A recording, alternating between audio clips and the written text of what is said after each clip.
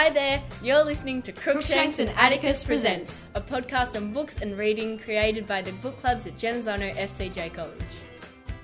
Who am I? I was born on the 19th of September 1979. My original last name was going to be Puckle. My name is taken from William Shakespeare's The Winter's Tale. My wand is made of vine wood with a dragon heartstring core. My patronus is an otter. My parents are both Muggle dentists. I started an awareness group called SPEW, Society for the Promotion of Elvish Welfare. In my third year of Hogwarts, I got a ginger cat called Crookshanks.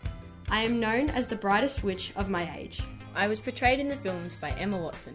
Who am I?